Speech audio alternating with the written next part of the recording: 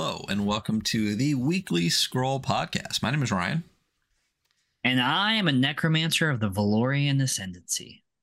Yes, you are. And with us today, we have a very special guest. Guest that's been here before. Happy to have him back. This is Alex of Blackoath Entertainment. How you doing today, Alex? Hey, I'm doing great. Very happy to be here again. Yeah. Big fan of your work, and I know that you're a big fan of the show here, which we super appreciate. So it's definitely what's funny is, like, we talk kind of a lot, so it's weird that it's been this long since you've been back on the show. So again, yeah, it's great to have you back. Yeah, no, I'm very excited. This show is fantastic. I always have a lot of fun. So yeah. Thank you for saying that. I think you've only put out like 50 games. I think you've only put out like 50 games a month since last time you've been here. That's what it feels like. Is that about it? Is that about right? More or less, I guess. No, I just keep releasing stuff relentlessly. I know, but a couple of people have told me you are releasing too many things too fast, and it's hard to keep up. But it's just the muse is what they want. They inspire me. Hey, so, I mean, it's kind of true. If you're already dropping another game and I haven't even got the book from like the drive-through RPG like POD yet, that takes 4 to 6 weeks to ship, then you might be putting out stuff at a clip. But you're full-time now, right? Like, which, I mean, I think a lot of people were like, well, he has to be full-time already because he puts out, like a game a month. But you just recently went full-time, right? Yeah, basically this week I just said, fuck it, this is it. I'm going full-time with this.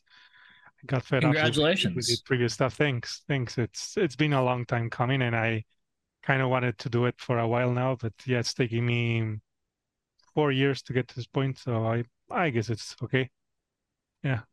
I was basically just slacking a lot on my other job anyway and focusing on this mostly, so I was like, yeah, let's just make it official. And so yeah, this is it. Nice. That's cool. Very exciting. Yeah. I wish, man, if I could do this full time, I would be I'd be very happy. Alas, I cannot. So no, it's an absolute privilege to be able to even contemplate the possibility of doing this full time. So I'm very grateful. Yeah. So, and then part of that too is your Patreon, which also gets support for you as well. And you send out more updates than any Patreon that I back, and all of them are like a book. And there's a book's worth of stuff every time you put out an update. It's like you're like, hey, here's some info on this game and the next 3 games I'm working on at all times. So yeah, the Patreon is actually, it's the reason I would say why I'm so productive, because many times like, okay, I have to put something out. I know that if I didn't have the let's call it pressure, even though it's not really pressure, but the pressure of Patreon and being forced to put something out every month, I know I wouldn't be working at this rate. Well, maybe now that I'm full-time, yes, but before, I don't think so. I will be a little bit more relaxed, but knowing that I have people who are not only putting their faith, but their hard-earned cash on me, and they believe in my work and the things I do, it really motivates me to keep releasing stuff. So yeah, I try to, at the very least, have I don't know, some small expansion. I don't know, at least 20, 30 pages worth of content monthly, and each 2-3 months I'm able to release a full game, which usually means over 200 pages, because that's how I am. That is a crazy amount of output, like it's really nothing compared to monsters like Alan Barr. It's just nothing. That guy is just, he makes what I do in 2-3 weeks. He does it daily. It's just monstrous. It's just, the thing is that he doesn't publish everything he writes, but if you knew how many games he has unpublished, it must be in the hundreds, basically. And I'm not talking about 1-2 pages games. No, he makes 50 pages games daily. It's just ridiculous. So I'm nothing. I'm a completely amateur compared Hey, to listen, and then there's some people out there who haven't put anything on their Patreon in 8 months and are still charging. So we appreciate those that do. Very, very true. Yeah. Incapable. That's just. Yeah. I will feel horrible. Even though, I mean, last month, for example, that as you know, I just put half a number of demonic of the official sacrifice number, which was 22 pages, and I was already feeling horrible. I was like, this is shit. This is I dropped the ball. This is not good, because lately I've been really pushing it hard with Patreon content. So yeah, it's really a good motivation. And on top of that, yeah, once it's there, a couple months later, I can polish it for everybody. So it's great. It's a really nice thing to have Patreon, both for as a motivation and for the support, which helps a lot. Helps pay the bills now.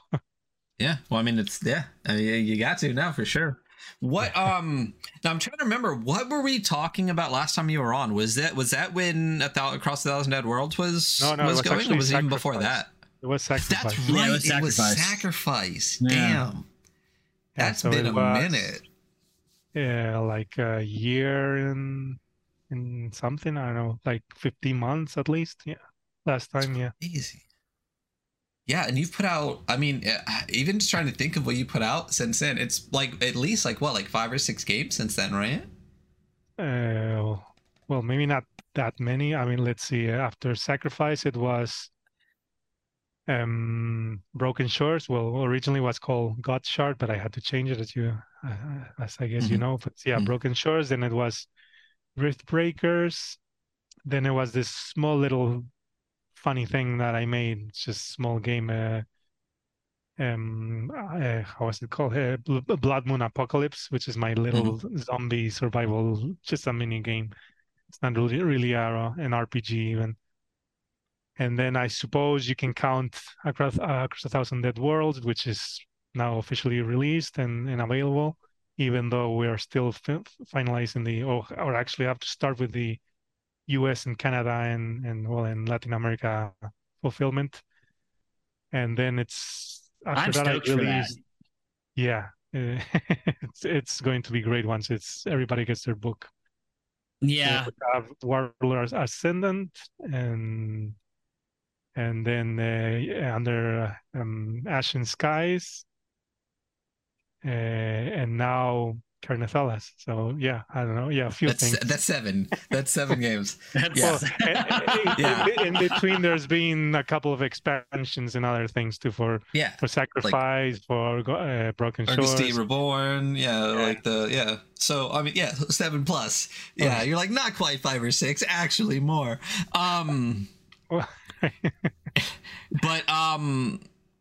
But I mean, jumping real quick to Across the Thousand Dead Worlds, I'm excited for this. Hunter's excited for it, and one of the reasons is because you showed it to us before the stream started. So do you have that book sitting right there with you? Yeah, I have. This is the Murgo edition, which is our deluxe edition, which is limited to Kickstarter. Even though I have a few, like a dozen copies left, which I will sooner or later put up for sale once we know for sure everybody got their books and everybody's happy with them. We'll have a few of these rare artifacts for sale.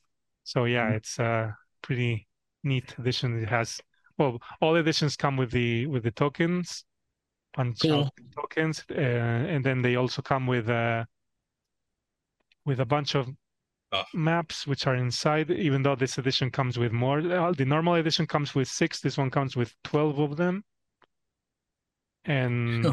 And this edition also comes with the like a quick reference with all the stuff. And then is that one folder with different character sheets and ship sheets. I don't know, stuff to help you keep track of everything. So that one's the Murgo edition?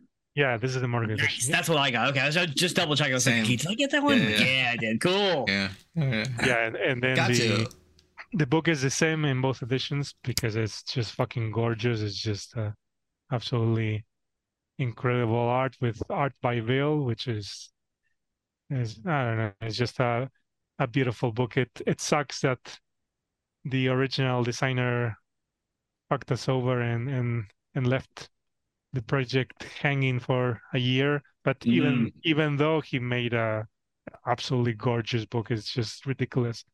It's absolutely beautiful. So it sucks both on a personal level and professional level that he didn't finish the race with us, and we had to scramble and grab Glenn Seal's help, which is always saving my ass for one reason or another. He's always there to help. So yeah, he finalized it. He made it. He really helped us out. He stopped everything to help us out with this, and well, it's done finally. So I'm very, very happy. Yeah, because the original estimated delivery was a year ago. Yeah, it was about a year ago, right? Okay. Well, hey, I mean, you did it, so yeah, no, but it sucks because it was like, okay, the game is done, it's been play tested, everything is done except layout. How long do you need to finish the layout? 3 months, okay. Let's say 6 to be safe. And then we added the extra time, and still it was 6 months plus another year for him. So it was, a year and a half, 2 years working on this one. Yes, okay, it was just one person, but he was supposed to be a professional. He was supposed to know what he was doing, and then life gets in the way. He had a lot of personal problems. He disappeared. He just fucking disappeared. So yeah. Hey, but the book turned out great. Yeah, it's gorgeous. Yeah, and hey, at least you got it out. Like a lot of people kind of, a lot of people would have given up in that situation. Way to fight through. I mean, it wasn't even in the. A few things. I didn't even consider dropping it because it's just, if I said I'm doing it, I'm doing it. Even if it cost me many, many thousands more than I expected, I had to put a lot of my own personal money into this because, you see the Kickstarter, and I was like, oh my God, so much money. And then prices start to increase. We had to pay more people than we initially thought we would have to pay. I mean, it's just the year of delay really screwed us over completely because it was when the paper prices was going up. The prices of transport is nuts right now. It has risen so much. So I mean, it was all just snowballing, and it was like, okay, I'm going to lose money, but well, it has to come out one way or another. Well, what's funny, not funny, but it's an interesting thing that popped in my head before, because I had always had this question that I never asked you, just like, because you put most of your stuff out on print on demand from DriveThru, and I don't remember, we talked about it after. Someone said something at some point about printing stuff, and you're like, but it won't come to Europe, and I was like, wait, I don't understand why, and you were like, and then it basically came out like, because if you do print on demand, they have print on demand over there, but if you print only in America, you have to ship across the sea. And that, in my head, I instantly thought of you, and I was like, oh, that's why Alex always puts this stuff on POD. It's much more accessible to the rest of the world when you have POD, and then you don't have to worry about transportation prices, you don't have to worry about paper prices. So just, I don't know, it was just an interesting thing that popped in my head where I was like, that makes so much sense for Europe and South American stuff, because DriveThru has printing presses kind of like all over the world, right? Yeah. No, yeah, and how things are going with shipping just becoming demented. I mean, it's just between Brexit, between the European Union closing even more all the export-import laws, the United States also fucking around. It's becoming absolutely hostile to small publishers. So I was actually talking about this with the guys from Against Dark Master, the Italian guys, which are also now in the middle of fulfillment, and they're also saying that this is just, for example, they don't sell, they are incapable of selling to UK because the UK authorities, they've been trying for 2 years to get some tax identification number, and they can't get it. So they have that whole market that they cannot sell to. And it's just like that. That's just a small example. It's like that for everybody. And of course, from a customer point of view, it's absolutely nuts the amount of money that it costs to in between import taxes that you have to pay, between the shipping itself. I mean, a few years ago, I used to buy zines from the United States all the time, especially during Zine Quest. I mean, it was just all the time. And okay, well, you will pay the price of the of the scene, maybe $10 extra for the shipping, and that's it. Now between the shipping, which is like at least 20, and then the customs, which is just doesn't go below 14-15 euros extra, I end up paying for a zine 2-3 times its original price. So it's like, okay, I can't order from the United States anymore. And the opposite happens, of course. People from the United States buying from Europe is just nuts. So it's just becoming very, very difficult. And in print on demand, even though the quality is definitely, I don't think it will ever reach the level of something like this. I mean, offset printing is just superior. This is absolutely gorgeous. Really a lot better than it used to be, though. Like those print on demand books I've gotten more recently from Drive-Thru, I'm like, oh, this is pretty good. And Lulu is even better. But yeah, Drive-Thru RPG, they're getting their shit together and it's pretty good. The worst, at least in Europe, the worst is Amazon for sure. The quality of Amazon is like toilet paper. It's terrible. Not shocked by that. And the cutting and everything. I mean, you get books and it's like, seriously, just what the fuck did you do with the covers? It's just cutting. I can show you some books. It's like, really? I mean, the covers is like this, and then the book inside is what the fuck? What do we do with all this extra cover? So yeah, it's terrible. But yeah, Drive-Thru RPG, they are starting to get quite nice quality, especially the cards. For example, the cards are amazing. Oh, yeah. The cards in Drive-Thru RPG, they are like any board game quality. They're very good. The cards have been good for a while. I remember back when like Philip Reed put out a bunch of cards with from Rickborg stuff. They were really good. Yeah. But the thing about the Drive-Thru printing, the covers are always very shiny, and that's the only thing, because the interiors are really nice. I did like the Lulu though. Like I got the Marshes thick. It has like a nice texture, like matte cover. That if Drive-Thru got to a cover like this, I'd screw it, just do Drive-Thru every time, because this is a really nice quality book. But Lulu does some good stuff as well. Yeah, so Lulu does actually really good stuff. Yeah definitely better quality. So yeah, in the future, I'm definitely my goal is, I mean, the campaign now with Kerneth Alas was a little bit of an experiment to see if it works, and I think that's the direction I'm going to take, which is a hybrid thing. The core campaign is going to be fulfilled via print on demand and Drive-Thru RPG. And then for those who want something nicer, a bit of more deluxe quality, I will work with the small print I've been working. Well, I have them up there. That's why I'm looking there. The books I put out, my own edition of Disciple of Bone and Shadow, the Warlock edition.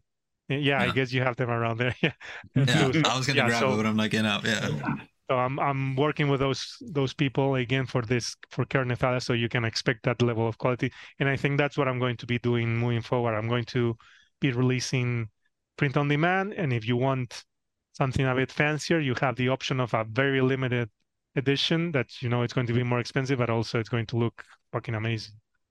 So that's the future for me, at least for the time being.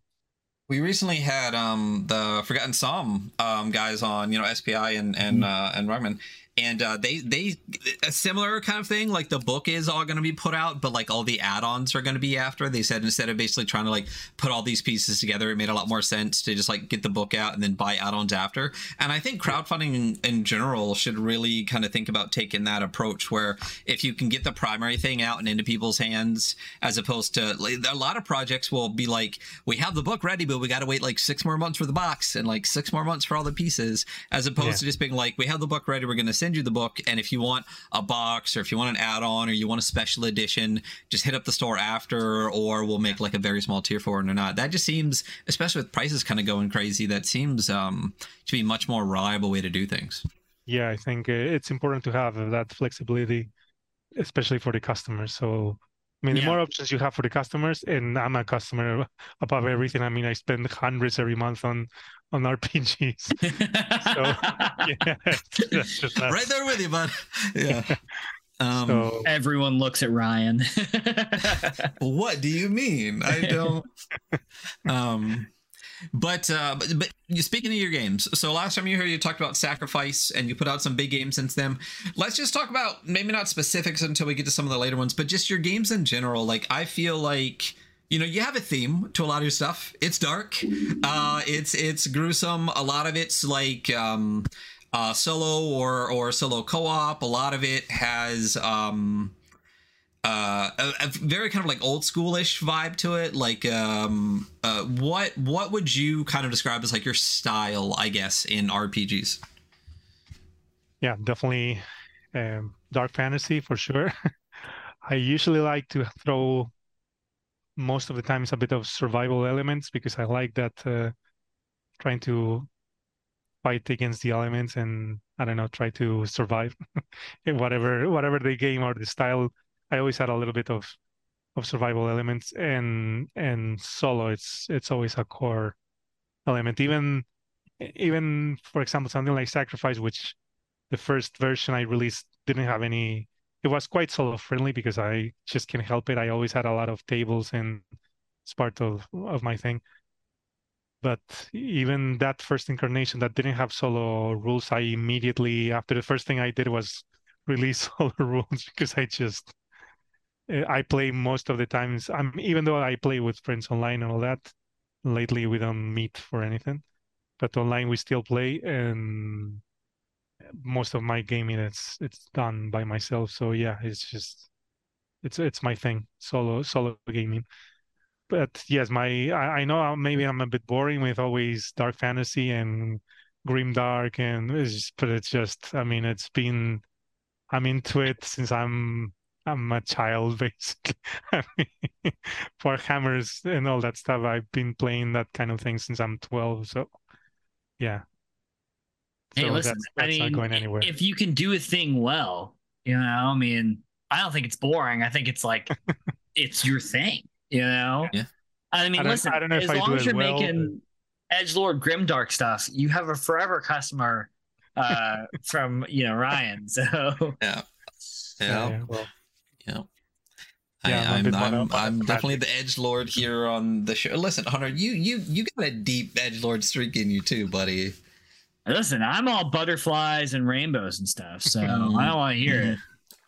Yeah, it's my interest has always been in all senses, always in the music, in aesthetics, everything. It's always been darker stuff. So I'm too old now to change. I hear that. Yeah, absolutely. I feel like every time I come on stream, I see like another gray popping through. So I'm right there with you. But more specifically, since yeah, Hunter, just nothing but grays right there. Nothing but gray hair on me, buddy. That full lush gray. Been calling him a silver fox for a couple of years now. But specifically about some of your games. After Sacrifice, you said the first one. What was the first one after that one? It wasn't Rift Breakers, was it? No, it was Broken Shores. Yeah, more grim dark. Broken Shores, yeah. Why don't we just go into some specifics about some of the games? So for those that maybe are listening to the first time, that might not have a lot of games from Blackoath, like I guess let's pitch. I don't maybe not all 7 games that you've done, but a couple. Like which one is there? Any one that you've done in the past like 15 months where you're like that I fucking did the shit out of that one. That if someone's gonna read like one book in the last 15 months that I did, like which one do you think you'd pick? Well, aside from Across 1,000 Dead Worlds, yeah, we'll get to that one. Yeah, we'll get to that one. It's on the list. I don't know. I guess Rift Breakers. I really, even though that one, it's basically my only game that is not dark fantasy. So some people still say or think that is dark, but I just don't see it. I mean, that's my pure most hard attempt at not making I'm making traditional just standard fantasy, at least with the setting, because my goal with Rift Breakers was to basically take the type of game that you'll have in an MMO like World of Warcraft or the Elder Scrolls Online, all these kind of games that I always played and I adored, and translating all those mechanics into a tabletop RPG. So you have all the usual trappings of randomly generated loot, randomly generated dungeons. Well, they're not really dungeons, but they are dungeons. And everything's a dungeon, Yeah, everything. I mean, yeah, basically they're open areas, but they work like dungeons. And the grinding the levels and the crafting.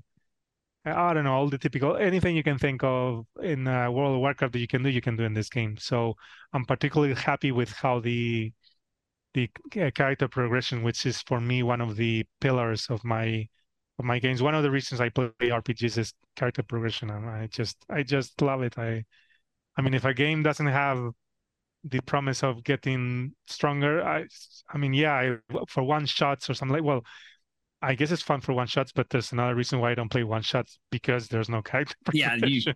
There's not a lot of progression when you're dropping off after that. Yeah, so for me, and you can see it in my games, when I'm making a new game, it's like, okay, how can I make this game to be played basically infinitely? Because I like that no ceiling type of game style, or at least for a very long time, and that you will always be getting new things. So I think I did it pretty well in Rift Breakers. You have a set of I call them hearts, which are kind of subclasses or classes, but you can have 4 at a time. So you can, and each heart has 20 different abilities, which work a little bit like in Dungeons & Dragons, the 4th edition. You have like at will, and then per encounter, and daily. They are called differently in my game, but they are essentially that. So you can then mix and match. So maybe you take the Bastion heart, which is all for tanking, it's tanking abilities, or you take the Shadow heart, and it's all more rogue, stabby stuff, or the Arcanist stuff, which is all high-level magic rituals and all. So you can combine 4 of those and make your own completely customized character. So I think is pretty cool. And then combined with each monster, I went completely nuts there. One of my patrons said, I finished Broken Shores. So it's a cool game, but the bestiary is too small. So yeah, it's too small. Okay, let's wait for the next one. So I went all in, and I made it's almost 100 different monsters. But the thing is that each monster has its own table of actions. Like in like the enemies in Forbidden Lands, the normal ones, no, the big ones, which have you roll to see what they do. Well, every monster in the game has that, and then they also have each one of them has their own loot table. So it was like 80% of the time I spent working on that game was spent on the bestiary. It's just, I don't know, it must be like over 100 pages of the book is just your enemies to deal with. So yeah, that's things. That's pretty impressive. You're like, yeah, you know what? You're right. It's not big enough. Here's a whole book. Yeah, it was basically that. Yeah, so I think in that sense, the game is quite innovative. You have a lot of things to do, and well, it shows people have really been playing it a lot. I get a lot of feedback from it. Actually, I got so much feedback from it that I ended up like, okay, these guys are right. I need to change all these things, and I ended up just releasing re-uploading all the files for print on demand, and I had to revamp a lot of things. For example, I ended up changing combat to make it a little bit faster, and I don't know. So that's important to me also to adapt to which is good with another positive point of print on demand, because you can react to feedback like that. You can incorporate not only the PDF, which is, I mean, role-playing games are reaching that point where they're almost like video games. You just have patch notes all the time. And I have a change log in all my games. It's like, okay, I change all this. This is the change log for the PDF. And then when all the changes reach a critical mass, or it reaches that point where it's like, okay, there are so many changes, I just upload a new version for print on demand, and that's it. So that's the benefit of having on print on demand, that I can be updating the game, and that you're going to have, if not almost, but I mean almost all the time, the last version with all the changes there. Of course, the process of updating it takes a while because I need to upload it, and before uploading it, since I'm not the one doing all the files, because that's a pain in the ass, the specifications for Drive-Thru RPG and for Amazon is a bit annoying, so it's Glenn who does it for me. So I have to tell him, okay, here's a new version, please can you update it? He sends it to me, then I upload it to the website, then I have to wait for them to approve it, which is usually 1-2 weeks, and I have to wait for the books to arrive to me, so the proofs, so I can approve them, and then the book can be back in sale. So yeah, it takes like about a month to update the files, and that's why I don't do it a lot. But yeah, the possibility, I mean, only the fact that the possibility exists is just amazing. I've never thought about the fact that, like, yeah, I guess with print on demand, like, yeah, you could just like switch out an updated file. Yeah, just like a video game. That's really clever. I mean, when you say it, I'm like, oh yeah, that seems very obvious, but I've never thought about the fact that, like, yeah, you can like update your game without releasing 2E or whatever. Yeah, exactly. Huh. Mm-hmm. Very so, interesting. For example, you go now, you purchase Rift Breakers, and I'm on version 1.6.5, which sounds like a video game. Yeah, here's some patch notes. We may fix the stability of it, you know. Exactly, which actually is very, very on the theme with the game, because I made it to look like a video game. It even has a tutorial. You play while you're playing your character. You're making your character. You're playing through the tutorial area of the game. So yeah, it's very video gamey. So the fact that it has patch notes, it's just perfect. Yeah, that fits amazingly well. Yeah. So after that, or I guess, I mean, we're getting around to it because you already had it in your hands. Like Across the Thousand Dead Worlds is the one that's like finally coming out. It's as far as I know for right now, it's the biggest thing that you've kind of done for it, and it's different than what we were talking about as far as all of these grimdark settings. I guess it's grimdark, but it's space. What made you want to switch from kind of like the grimdark dungeon crawly stuff to go to like space horror? Well, actually, for the most part, I've always preferred science fiction to fantasy, even though lately I'm in a hardcore fantasy kick. I'm just playing fantasy, and that's it. But I was always more fan of fantasy than anything else, and I read, science fiction, and I read a lot, crazy amount of science fiction, always. So more than fantasy, I would say. So it was just natural for me to want to make something like that. Especially, I think I mentioned it several times. This is a game that is strongly influenced, if not complete ripoff, Frederick Paul's Gateway book, which is an absolute masterpiece. And I always wanted to make a game based on it. But of course, I wanted to also incorporate my personal preferences, which is a bit of darker stuff, a bit of horror, alien kind of things. So yeah, that's how it came by.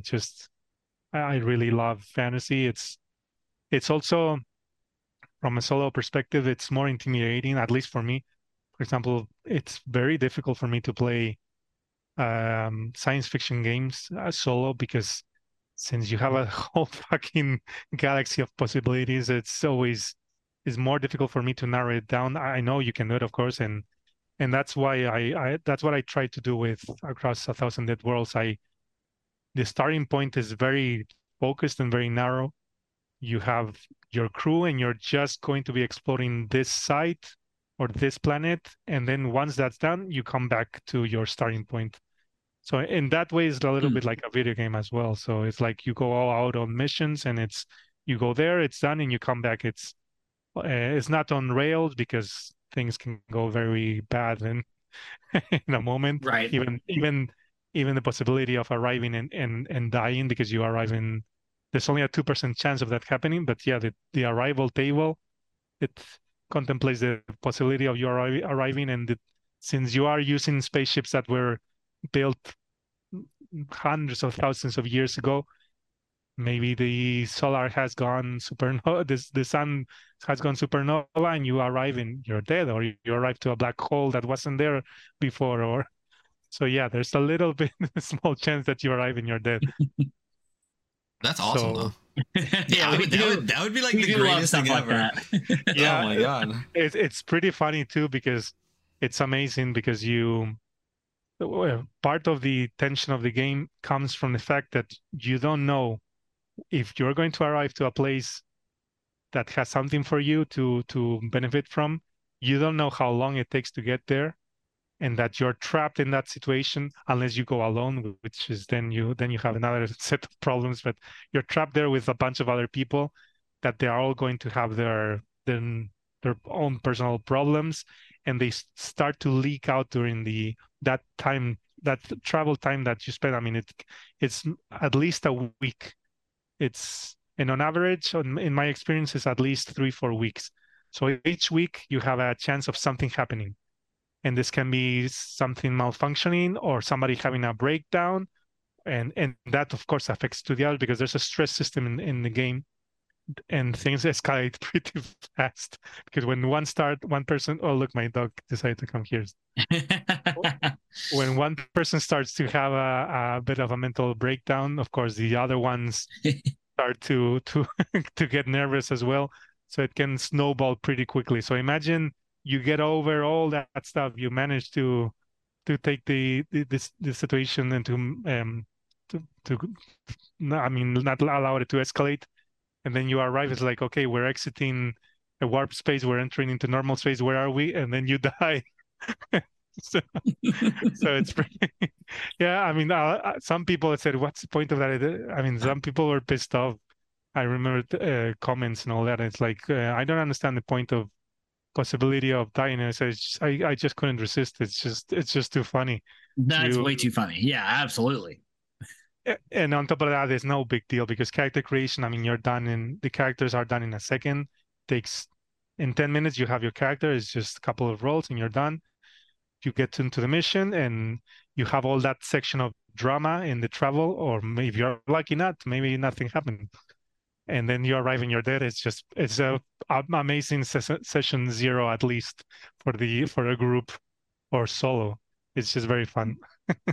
Yeah, so, I don't understand when people get mad. I love that stuff. Like in 12 years, you can just die in character creation. Like you could literally just like not even get out of it. Like I think that cracks me up. And I did once. It was great. I was like, well, fuck, I guess it's so all right. funny. Next page, let's start again. Yeah, like that's great. A staple of, since Traveler did it in the 70s. It's a staple of role playing games. You can die in character creation. Well, you can die a little bit after character creation. It's fine. Dude, I just think that if I was playing a game and we were like went through the whole thing, we were traveling and we're all like getting excited, and we shut up, we died, I would bust out laughing. Yeah. Like, I don't know. I think it takes like you have to have that really like that very OSR-ish mindset about like, yeah, we just die all the time at this table, you know? Yeah. Yeah. I guess it depends on the table, of course, like everything, but at least in my experience and with my friends and all that, it's you die. It's like, okay, well, I'll roll up a new character. Nothing happens. You just laugh about it. You talk about it for a few, especially if it's something epic like this. It's just a funny story that, oh, remember when we all died after arguing for a week and we almost killed each other, and then finally we decided to bury the hatchet, and when we just died. It's just a funny story. That's pretty good.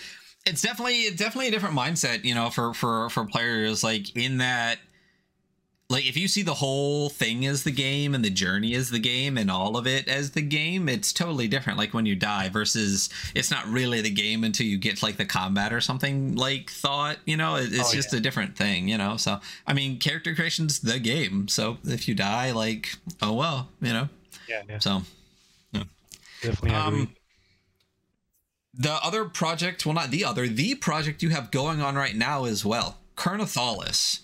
Tell us that. What's the pitch? What do we got going on with that right now? Yeah. So as you said, it's currently funding on Kickstarter and it's doing pretty well. I'm very happy with it. And the idea behind Carnithalis was basically to make the ultimate dungeon crawler. I went back to basics. It has a very narrow focus, so he's decided to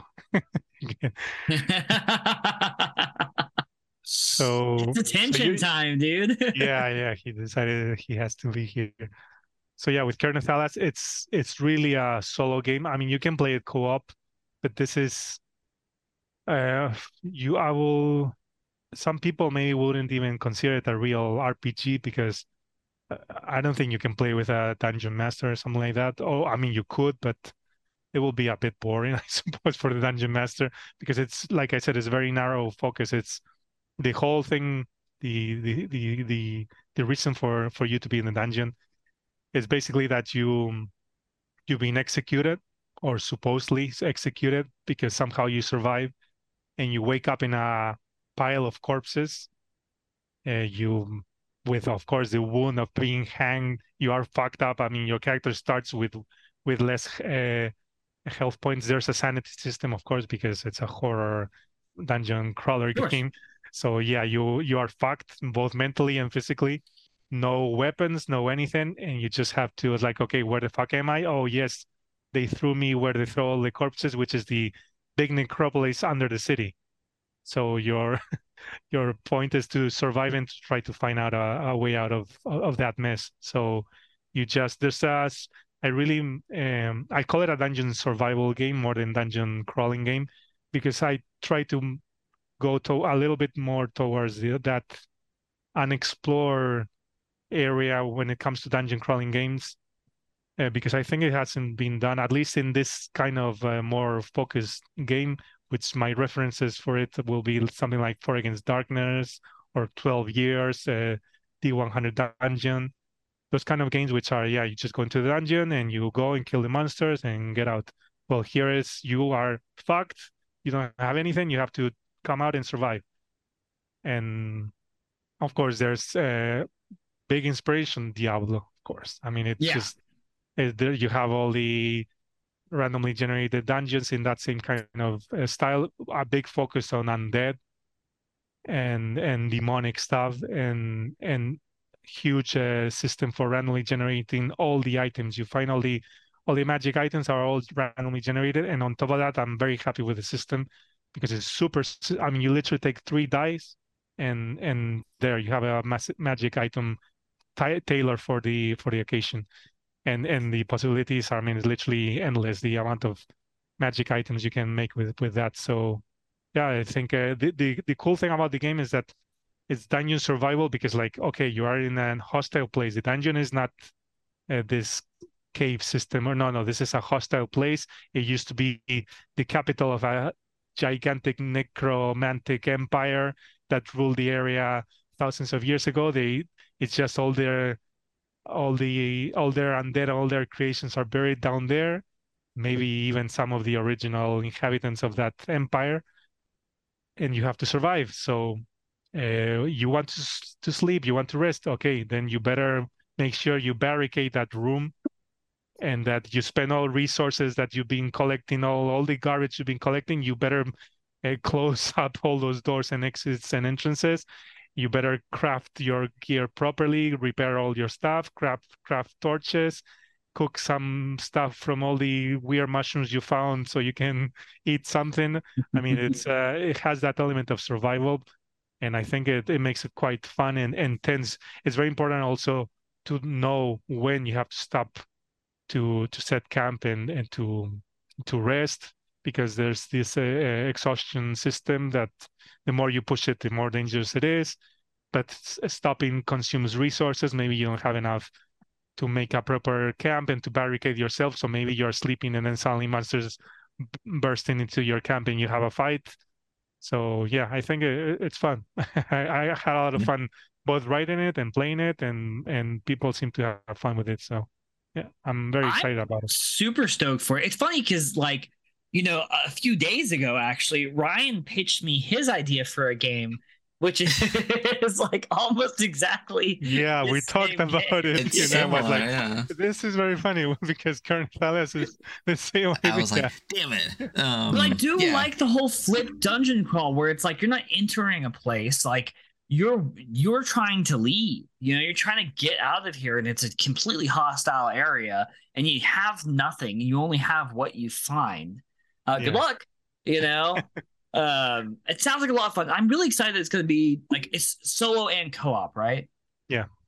I'm stoked for that. That sounds really cool. I'm gonna make my girlfriend play it with me. So yeah, for 2 players is absolutely perfect. Awesome. It's a good balance for 2 players. Yeah. The game scales to 2 players very nicely. So yeah, it's fun. And then for those, you have a quick start on the page, which is great. There's some interesting parts to it too, which really, you know, it kind of clues you into the way the system works even a bit. Masteries are kind of classes, right? And there's 20 of them. There's 20 of them. It's a lot of stuff you can be. Yeah, I had a lot of fun. Like I said, for me, character progression is crucial in the game, and I always go all in. I mean, with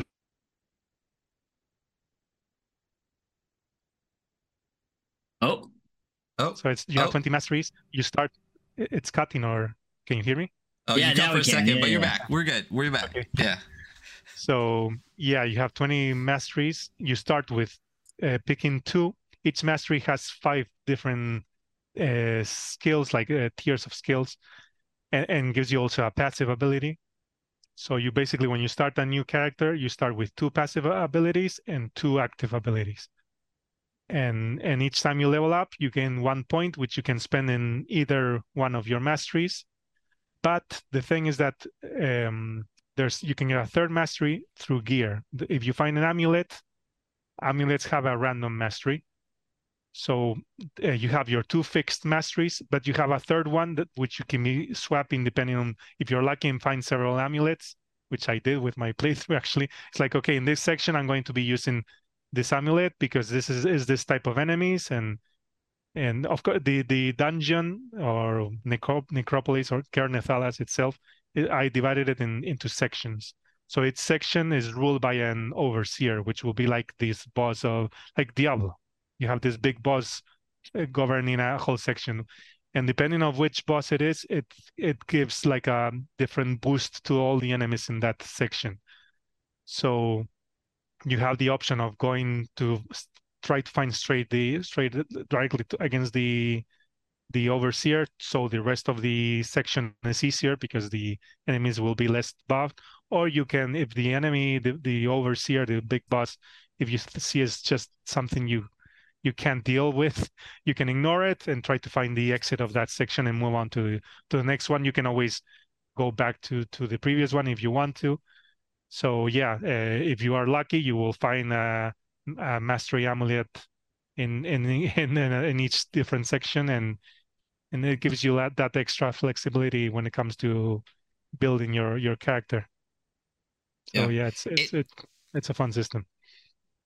I'm really excited for that. Not only that, I don't know how much this has gone out of Patreon, so I'll let you talk about it if it leads to the conversation. Skills are a big thing in this, as opposed to, because like there's stats, right? But some of your skills, a lot of people put as like attributes in other ones, because your attributes are a little bit different in this, but skills are pretty heavy. And you've been talking about like kind of a skill thing as well. So what made you kind of like want to make the like this bigger list of skills and things that dig into that, and then maybe something that has come out along that as well? Like what was the impetus for that? Yeah, so as you know, I'm usually the crunchy guy. I mean, Rollmaster is my Bible. It's the best game ever made.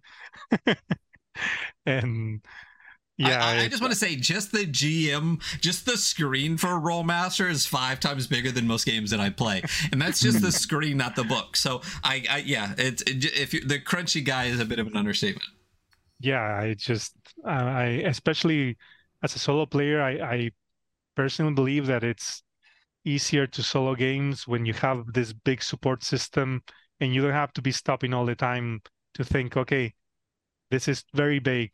If I were the GM, what would I do? How do I interpret this? No, I like that it's very clear that you don't have to put your GM hat all the time, and it breaks immersion that way. If you know, if all the procedures are detailed in a book, I think it helps for me, at least as a solo player. That's why I don't like Powered by the Apocalypse games, because they're just too vague. As a solo player, me as a player at somebody else's table, I play anything.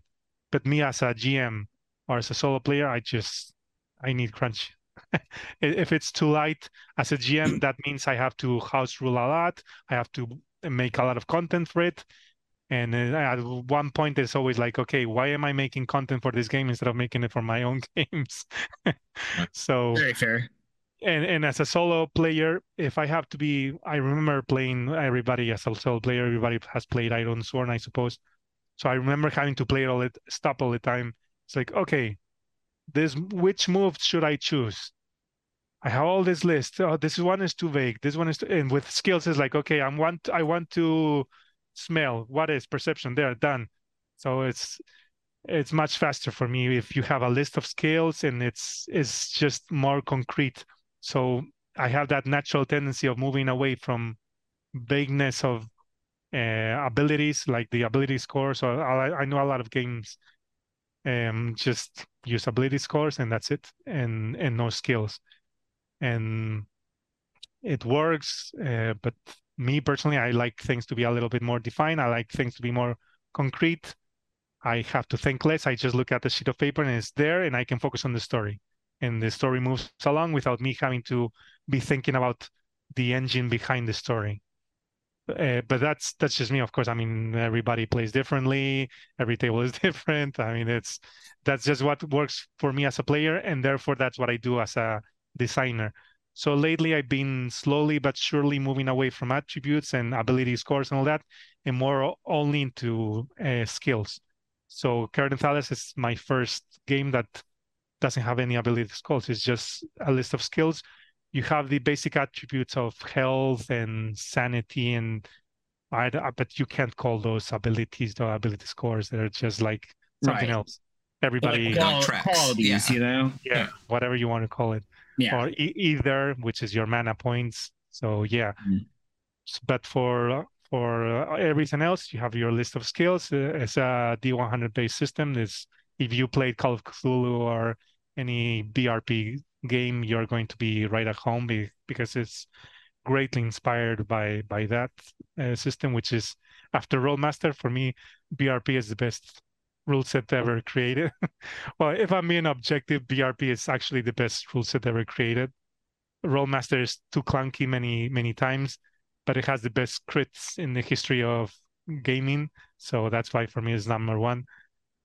But well, that's beyond the point.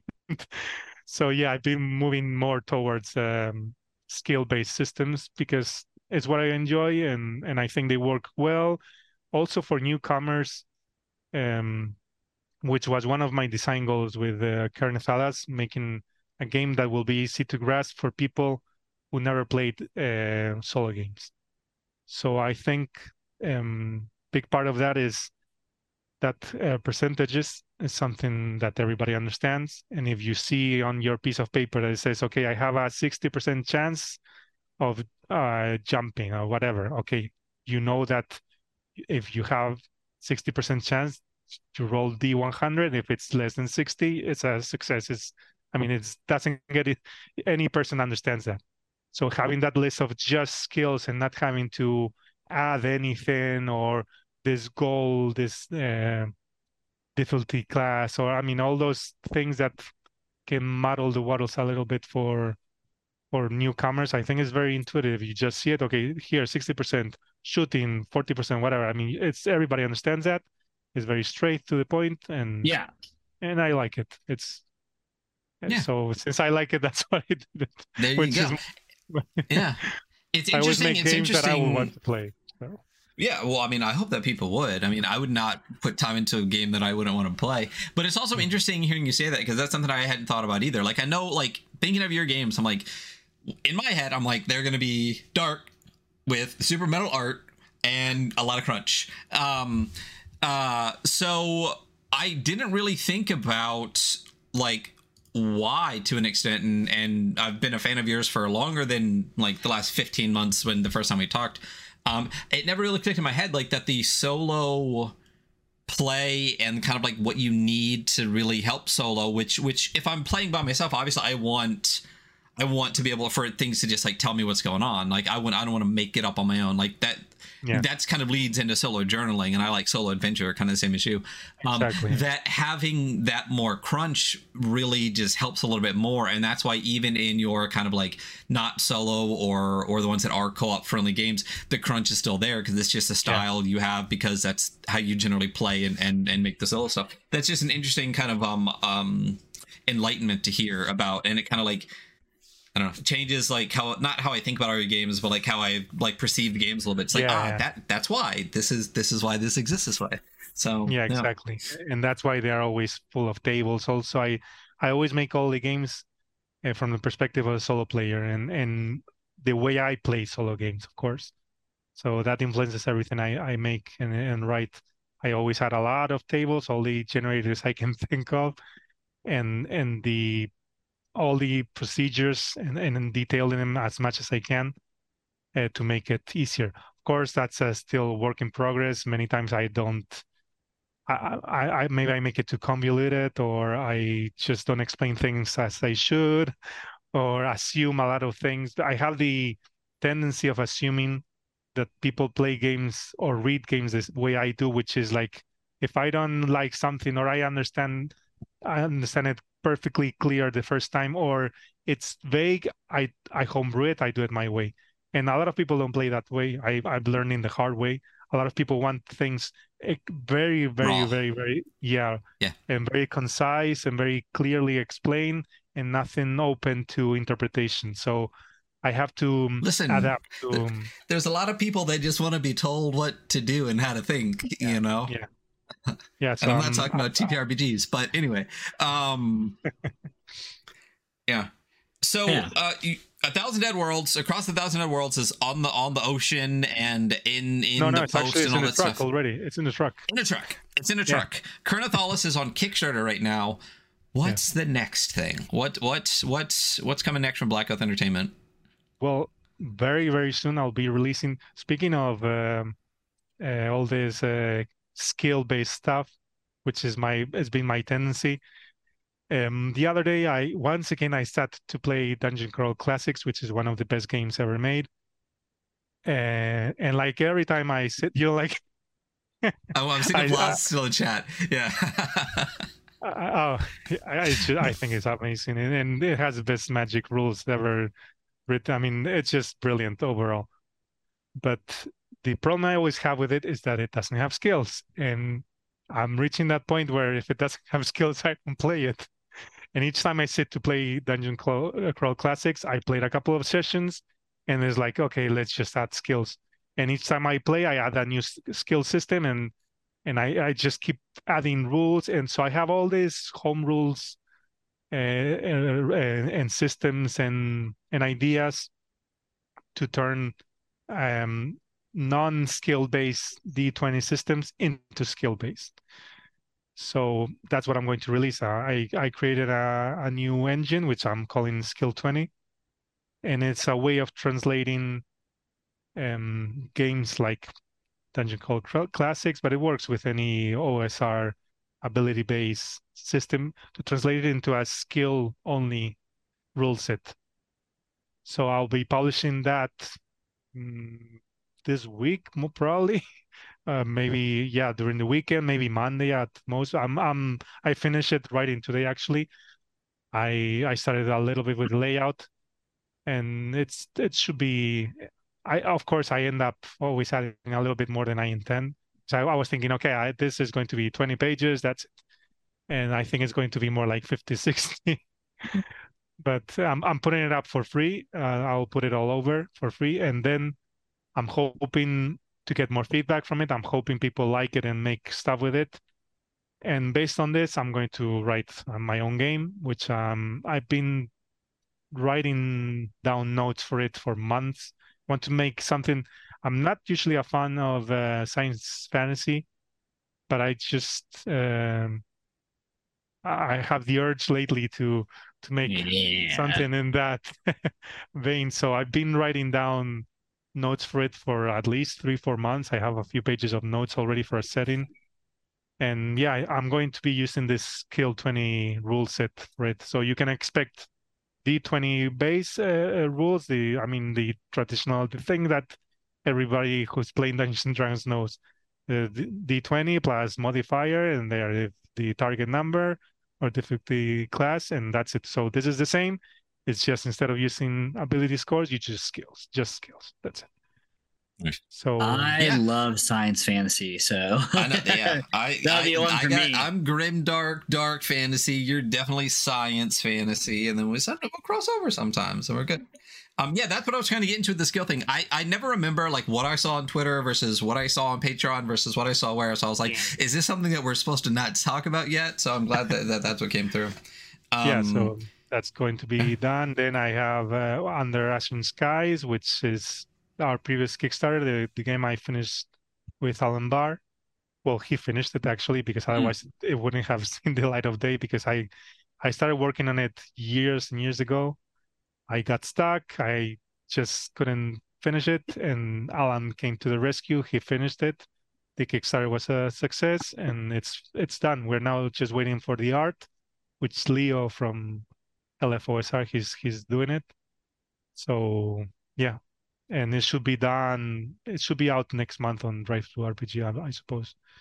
Nice. And then, well, I don't know, a lot of different projects I have in the works as usual. Number 2, the second issue of Demonic should be out next month also. Should be this month for patrons, and next month I suppose for everybody else. And I don't know, I have a lot of things. Yeah. I feel like I said, every time I get a Patreon thing, it's like, hey, here's an update on something, but here's 3 more I'm working on. And as soon as one drops, you get 3 more. So speaking of your Patreon, speaking of like, you know, the Skill 20 dropping, like where are people going to be able to find these things? Like, first of all, if you're not a patron, if we haven't said it enough, this man puts out a lot of shit, so be a patron and you get all of this stuff all the time. So I highly recommend it. So where can people find, what is your Patreon, what is your, how can people find Drive-Thru, what's your website, all that kind of stuff? Where can people find all this great stuff? So I guess the easiest thing will be to go to my hub, which is my website. It's just go to blackoathgames.com, and there you have links to all my stuff in Drive-Thru RPG, itch.io, even Amazon. You can get them print on demand on Amazon, and my Patreon too, which is the Order of the Black Oath. And well, but if you go to my website, blackoathgames.com, you have everything there. So yeah. Awesome. Hey, listen, let's not wait 15 months for you to come on the show again, but thank you so much for being here. I feel like if you came back in a month, we'd have like 4 more games to talk about. So it's always nice. Probably, because right now I'm thinking of a couple of other games which I didn't mention. So yeah, if you next month I could already tell you about 3 other games which are about to be published. But we can leave it for next. Yeah, we'll do it for the next time. But yeah, seriously, thank you so much for coming on. It's always great talking to you. And you know, we talk a lot out of here, but it's nice to have you on the show as well. So, so yeah, that's our show for today. You go to blackoathgames.com, find all of Alex's stuff, and you know where our stuff is. It's on the screen. It's in the liner notes. You can find our link tree at linktree/theweeklyscroll, and catch us for our other stuff. We have something exciting coming tomorrow, but we'll talk about it on our Twitter. So again, thank you, Alex, so much for being here. Thank you, everyone, for being in chat, and everyone out there, have a wonderful day. Bye.